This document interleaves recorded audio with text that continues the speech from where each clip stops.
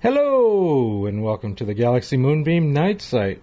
We're the Retro Talk Network, where we talk about anything having to do with nostalgia, radio, television, movies. If you plugged it in, turned it on, listened to it, or watched it, we talk about it here. I'm Mike. I'm Smitty. And I'm Ian. We'd love to have you take a look at our website. Our website is at www.galaxymoonbeamnightsite.com. That's Galaxy Moonbeam Night Site, site.com. We love emails. Keep those emails coming. You can reach us by email at galaxymoonbeamnightsite@gmail.com. Galaxy Moonbeam Night Site, remember that's site @gmail.com. Well, we've got a pretty interesting show, and this is our Truth in Truth segment. Smitty, you've got a great piece coming up. Why don't you talk to us about To Tell the Truth? Okay, Mike, I'd be very happy to do that. We are going to talk about another one of the game shows made famous by the team of Goodson Todman. Today we are going to talk about To Tell the Truth.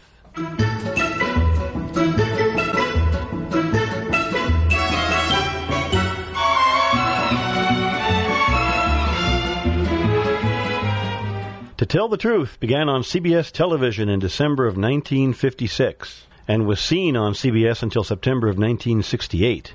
The host of these network shows was Bud Collyer, who previously in his career had performed on radio, notably as the voice of Superman, and in early television had been host of another game show, Beat the Clock. Contestants for the show were brought out in groups of 3. Each person claimed to be the same individual. Bud Collyer would read an affidavit about the person all 3 contestants were claiming to be.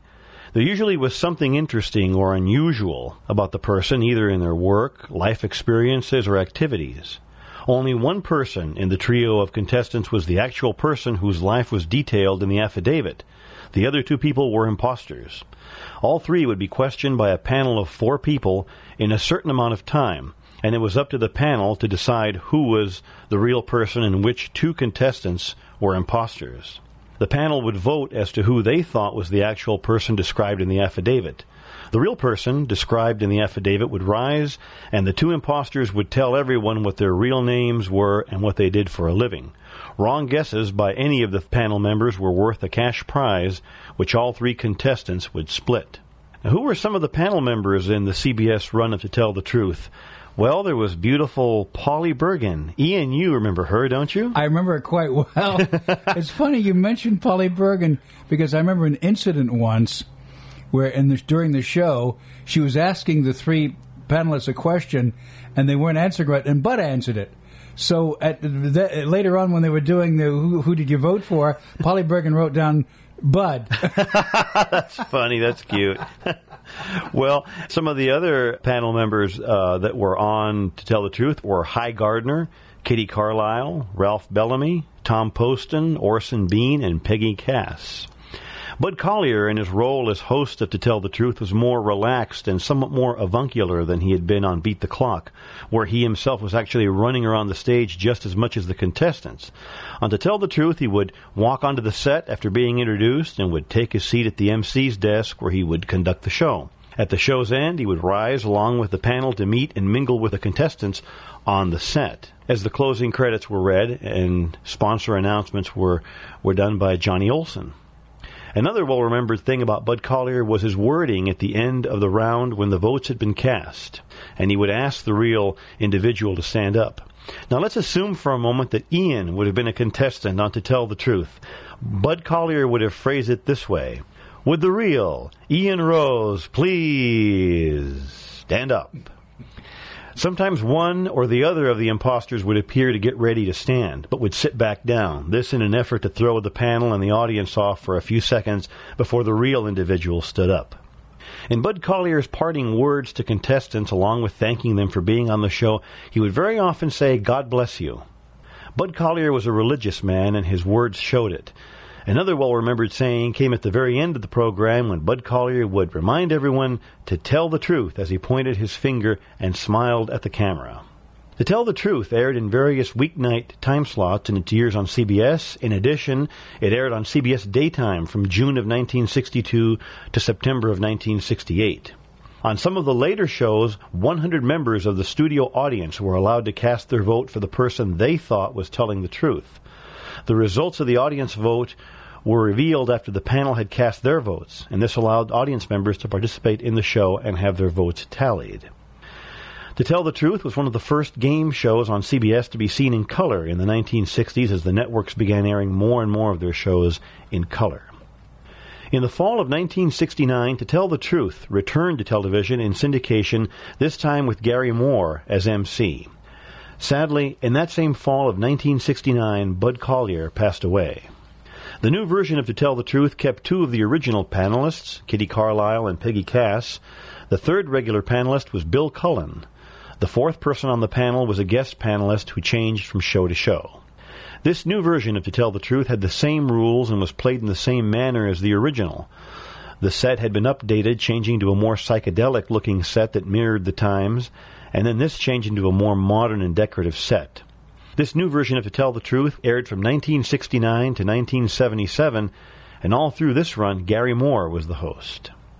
I remember watching To Tell the Truth with Gary Moore when I was a kid. I enjoyed the show, watching the panel interact while attempting to identify the real person, and I enjoyed the theme music for the show, which had been updated from the original show. Now, if you have any memories of To Tell the Truth, either the early CBS version or the later syndicated version, drop us a line here at Galaxy Moonbeam Night Site and tell us about it. We would love to hear your story.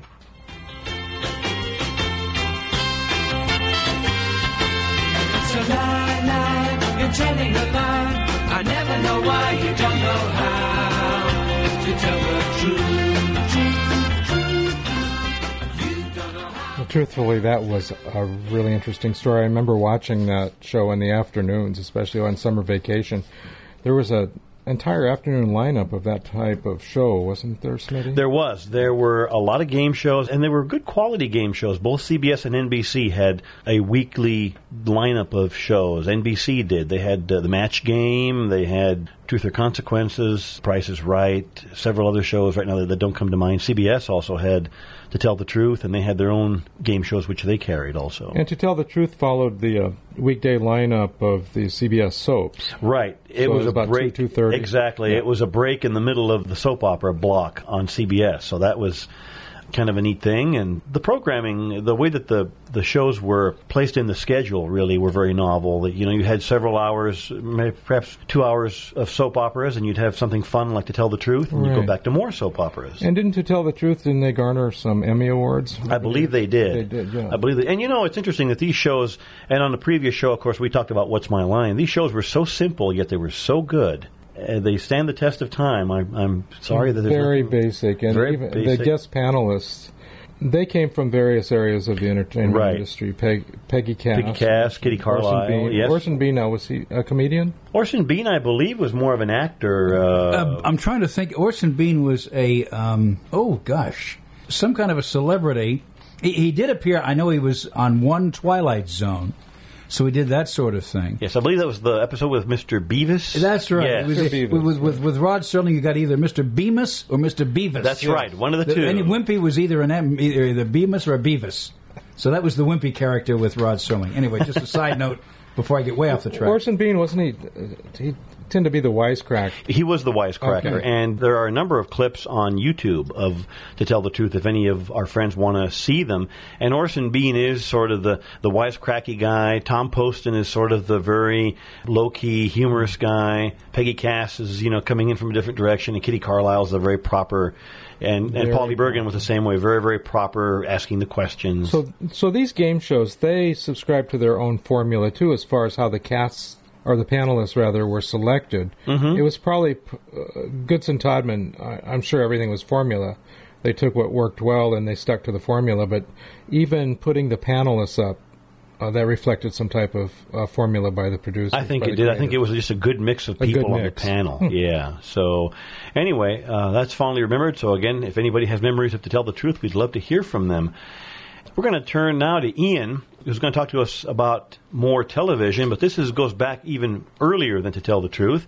The golden age of television. Some of it, anyway, passes in review. Ian Rose has more. You know, I was alive back then, but not old enough to appreciate it. I turned 8 when Disneyland opened in 1955.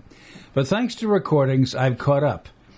A bit on TV's golden age right here. The Criterion Collection has come out with 8 original shows on DVD from 1953 to 1958. And I'd like to review 3 right here. Patterns, Requiem for a Heavyweight, and No Time for Sergeants. Interesting that all of these 3 original TV dramas were turned into movies. First, starting off with Patterns, written by Rod Serling, pre-Twilight Zone. Patterns is a stark look at high-rise big business. Sitting at the peak is Everett Sloan, playing a ruthless boss. He brings in rising star Richard Kiley from Cincinnati. Ed Begley plays an exec in his fading phase. All 3 would repeat their roles in the movie version, except for Kiley, who was replaced by Van Heflin. Probably better box office. TV or movie, I like them both. Acting is fine all around, except that Everett Sloan dominates. How can't he with such a delicious, hard-boiled role? Dislike him? Yes. Hate him? No. Because the law of the jungle, survival of the fittest, which he refers to, should be applied to him if he can't cut it anymore. So he believes in the rules he follows, even if applied to himself. The TV version appeared on the Kraft Television Theater, and quite frankly, the story ends a bit abruptly, apparently due to time constraints. The movie version had more time for ending, which wraps up with a surprise, or as it's referred to, anti-cliche. Originally called Patterns of Power, Patterns was good, very good. How good? In notes by Ron Simon in the Criterion Collection, he said, due to pleas from the critics, this program was brought back a month later, when many Golden Age programs got only one airing. This could be Everett Sloan's best role. Patterns, bring your own pink liquid. I remember reading somewhere that positive reviews, of course, went to Rod Serling, the writer, but some were wondering, listen to this, was this a fluke? Could Serling do it again? These are questions that are now hard to believe, considering the super success he had with the 5-year series The Twilight Zone a few years later. Not only creating, but he wrote the bulk of TZ episodes for that multi-award-winning series. Not only that, but at the time of Patterns, Serling had already written 70 scripts for live television. The following year, 1956, Playhouse 90 presented his Requiem for a Heavyweight, and any doubt about Serling disappeared. The heavyweight is Jack Palance, who plays Mountain, an over-the-hill fighter who can't seem to get out of the profession, and he is pathetic. You feel sorry for this guy. You nearly want to start crying. Jack Palance, by the way, remember he played in 1953 Shane, the villain, a man you couldn't wait to see die. Plays a completely sympathetic character here, by contrast. Heavyweight also brings together the father and son, Keenan Wynn and Ed Wynn. It was later revealed that after casting and rehearsing, Ed Wynn, the powers that be, had some doubts about Ed. Ed Wynn was not taking his role all that seriously. They even earmarked an actor to replace him, but Ed Wynn came through. The story of that story became another presentation about 4 years later called The Man in the Funny Suit, and Gilbert Smith and I will talk a bit more about it, along with Mike, you too, Mike Bragg. We'll all talk about it. It was made into a movie with Anthony Quinn playing Mountain. I've seen the movie too. Ending is different here, folks. Just wanted you to know. And again, in notes from Rod Simon, the 1957 BBC heavyweight version starred as Mountain Sean Connery. I think he was shaken and stirred. And finally, in my 3 reviews, before there was Matlock, before there was the Andy Griffith Show, before there was a face in the crowd, there was No Time for Sergeants. It was Andy Griffith's first TV appearance, if you exclude his monologue on Ed Sullivan. Golden Age shows were generally dramas. This was a comedy, an hour long, on the United States Steel Hour, with a studio audience. Again, notes by Ron Simon says, as a point of reference, Gomer Pyle USMC, United States Marine Corps, was a knockoff of this show. So the Golden Age lived on later in series television. The difference is that in Sergeants, Griffith was in the early stages of the Air Force, and he both narrated and appeared in the show. As Will Stockdale from Georgia, he was naive and friendly, but the more he tried to help people, the more they got into trouble. The laugh started slowly. Later during the show, I was laughing out loud. Griffith's southern drawl, he himself came from North Carolina, made him quite different than many of the others seen on 1950s TV. As good as he was, would he be versatile in other roles? That's what New York Times was asking. The later movie A Face in the Crowd, as the egomaniacal TV personality, and his own show with his name on it, proved his versatility. In the Andy Griffith Show, starting in 1960, he toned down the accent and the naivete. No Time for Sergeants, a Golden Age TV comedy, went on to Broadway, then the big screen, then the small screen. In supporting casts on Broadway, Griffith appeared with Don Knotts. In the Criterion Collection, in an interview in 1981, Griffith said, "I've had a real good life. I'm grateful to Will Stockdale for it." I'm Ian Rose. Thank you, Ian, very much. That's good stuff, Ian. Very That's good. Very interesting. Rod Serling intrigues me, the entire magic of the mind of the man. You mentioned Everett Sloan. Actually, he appeared in a Twilight Zone episode, didn't he? The slot machine episode. That's the one. Is I he think it was Franklin? the first season? Yes, Everett Sloan. And let's talk a little bit about the man in the funny suit.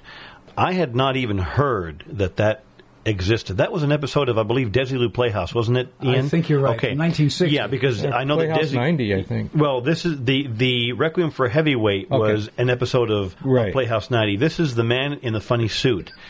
Desi Arnaz did the introduction. Just very, very briefly, this was sort of a behind-the-scenes story of what went on while they were rehearsing for Requiem for a Heavyweight. Rod Serling and Ralph Nelson, who was the director of Playhouse 90, thought that Ed Wynn was not going to cut it because Ed Wynn was just, he'd go into his mannerism and his clown and his clowning around. You'd explain to people about Ed Wynn himself. He was called the Perfect Fool. Ed Wynn was called the Perfect Fool, right? He was more, I guess, of a visual comedian and silly as opposed to not quite as sophisticated as the Times. Right. He was more of a clown. Yeah. And it was a novel idea to bring him in to play this dramatic role on live television. His son Keenan was very worried that his father was going to make a fool of himself. And one person, Martin Manulis, who was the producer of Requiem for a Heavyweight, had a lot of faith in him. Anyway, this production of The Man with the Funny Suit goes into quite a bit of detail, showing what went on behind the scenes. And I thought it was quite interesting. Not all of the information that was portrayed was flattering to Ed Wynn. In fact, a lot of it could have been downright embarrassing. I have to give him a lot of credit for going along with that story and actually playing himself in the story. And you consider this was only 4 years after the original production of Requiem for a Heavyweight. Yes.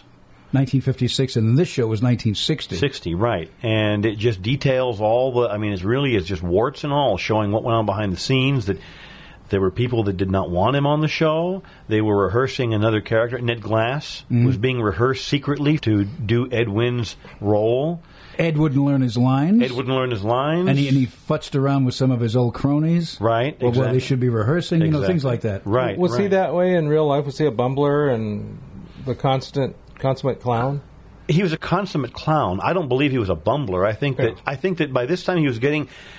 One thing that came out, Ian, and maybe you picked up on this too, Ed Wynn was, the word delusional is too strong. He was still thinking that he had this tremendous audience out there from the Perfect Fool days, from the radio days, from vaudeville. From vaudeville, yeah. And it wasn't the case anymore. And Keenan tried to tell him, Dad, it's all changed now.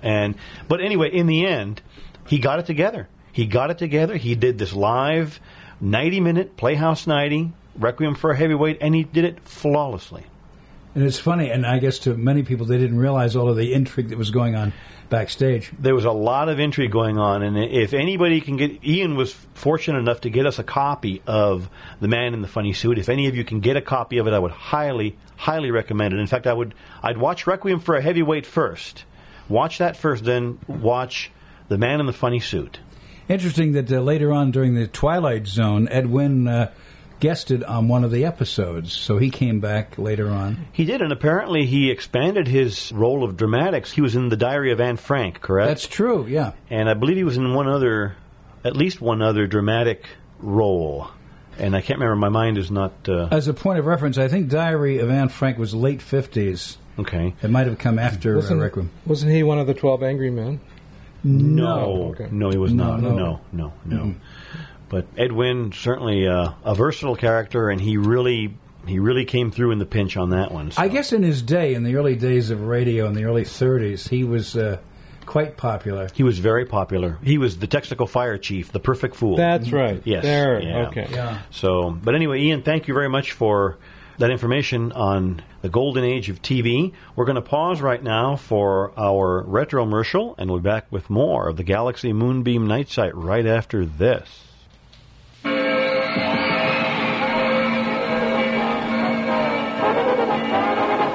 It's the biggest party in the Southland.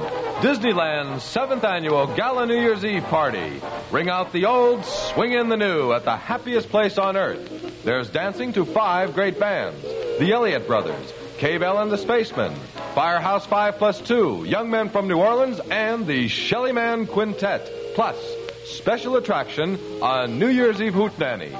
All Disneyland New Year's Eve party tickets just $6.50 on sale beginning December 26th at any Desmond's or Wallach's Music City stores, as well as the Disneyland box office.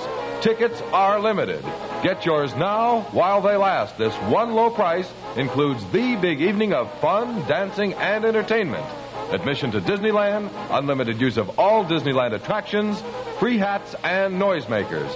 Get your tickets early for Disneyland's Gala New Year's Eve party. Wow, what an interesting commercial. And there's a couple of things I want to call out about that. First of all, not the $6.50 admission fee to Disneyland, but that commercial is from late December of 1963.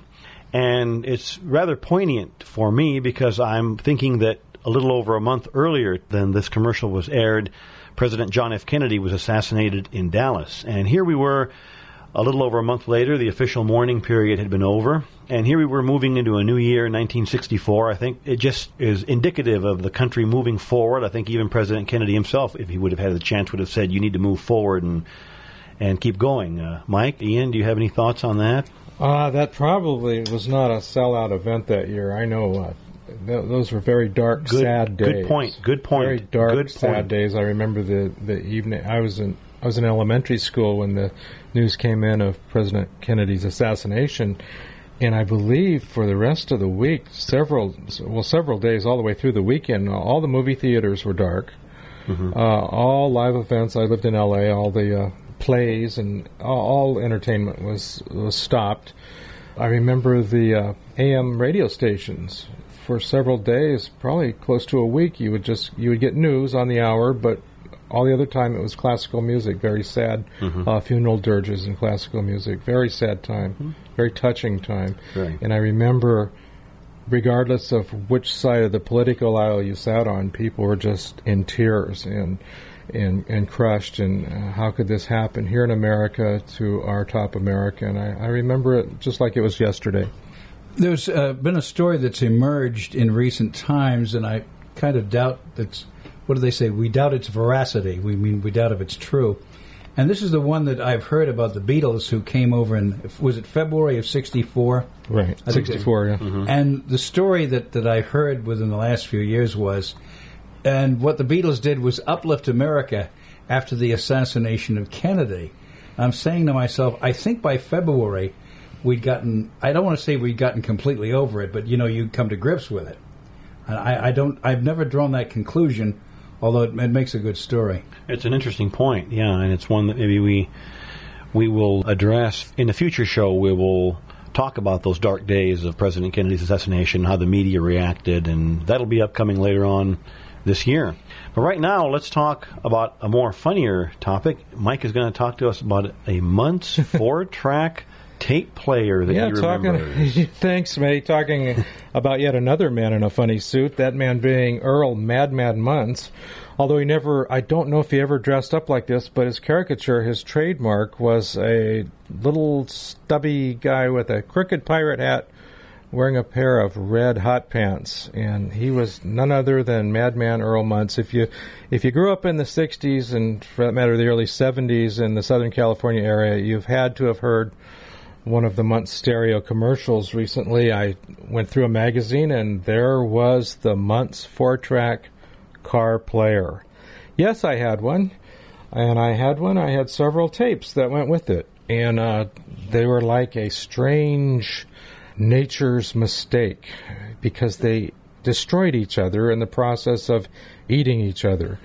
The Muntz 4-track tape system was created in the 60s. Actually, Earl, Madman Muntz, sold 300,000 of these 4-track car players in 1966. A couple years before that, he released them, but only the very rich in L.A. had them. Frank Sinatra had one in his Buick Riviera. I know these were movie stars. These are the greatest things in the world because it did away with reel-to-reel, but it was still hi-fi quality stereo sound. And I'm sure anyone who goes out to a flea market or a thrift shop can still find a cardboard box full of these tapes. The 4-track player came before the 8-track. These were called stereo pack cartridges. Earl Muntz had the rights to 75,000 songs that he put on tape cassettes. The problem, he was very cheap. So instead of using high quality like BASF tape, he bought the cheapest stuff that he could import in from the Orient. And these tapes would break, they would swell on a hot day sitting in your glove box, and when you'd go to put them in the player, it would gum up the player, and no tapes, and that was the story of the early days of cartridge. Madman Muntz, he even sold these stereo pack cartridges, Ian, through his own mail order club called the Book of the Muntz Club. He was so enthused over his stereo pack that he put 5 units in his home, including the one with speakers in his swimming pool, and he said, "It's amazing how well you can hear down here under the water." And he'd send these very curvaceous models out all over Southern California.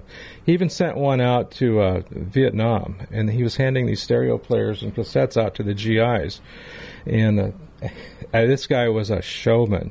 The Pentagon turned him down because he offered to put his stereo cassette players in all the Jeeps in the American military, and they turned him down, of course. Another thing they just didn't want to worry about breaking down.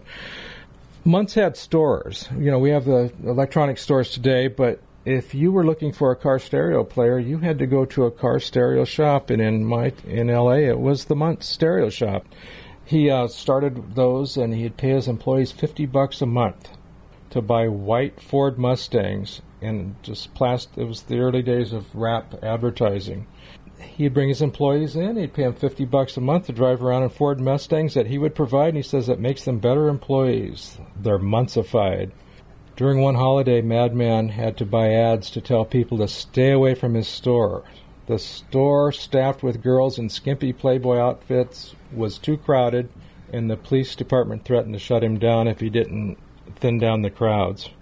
This guy was the true entrepreneur. The Muntz Blue Light 8-track player was the thing to have in the late 60s if you wanted to be the cool guy driving around. The Muntz Blue Light, you turn off all the dashboard lights and you just have a little blue light emanating from this player, and it was a girl magnet. I remember those. Smitty, what kind of value do we have on players and actually the cassettes? They're still around. You still see them. They're still around, Mike. I think something like that is more of a niche collector type thing. That's nothing that's really, to my knowledge, being widely collected. The tape players, there's always people that collect all kinds of different gizmos, and the 8-track players and the 4-track players certainly fall into that category.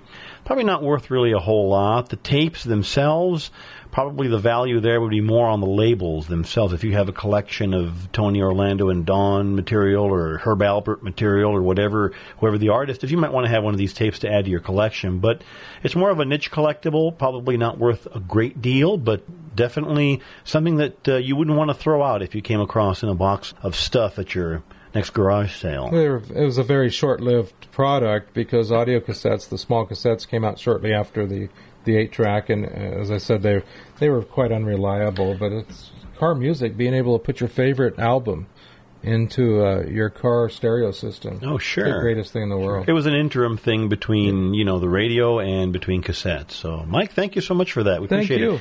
We want to give you our email and our website address one more time before we leave you. Our email address is galaxymoonbeamnightsite@gmail.com. Our website is galaxymoonbeamnightsite.com. And remember, we're on Facebook, Galaxy Moonbeam Night Site is on Facebook. If you are a Facebook fan, drop by and friend us. Look at the pictures we have on our Facebook page. That's all the time we have for our show today. We sure thank you for joining us. We look forward to having you with us again next time. I'm Smitty. I'm Mike. And I'm Ian. And we'll talk to you next time. Take care, folks.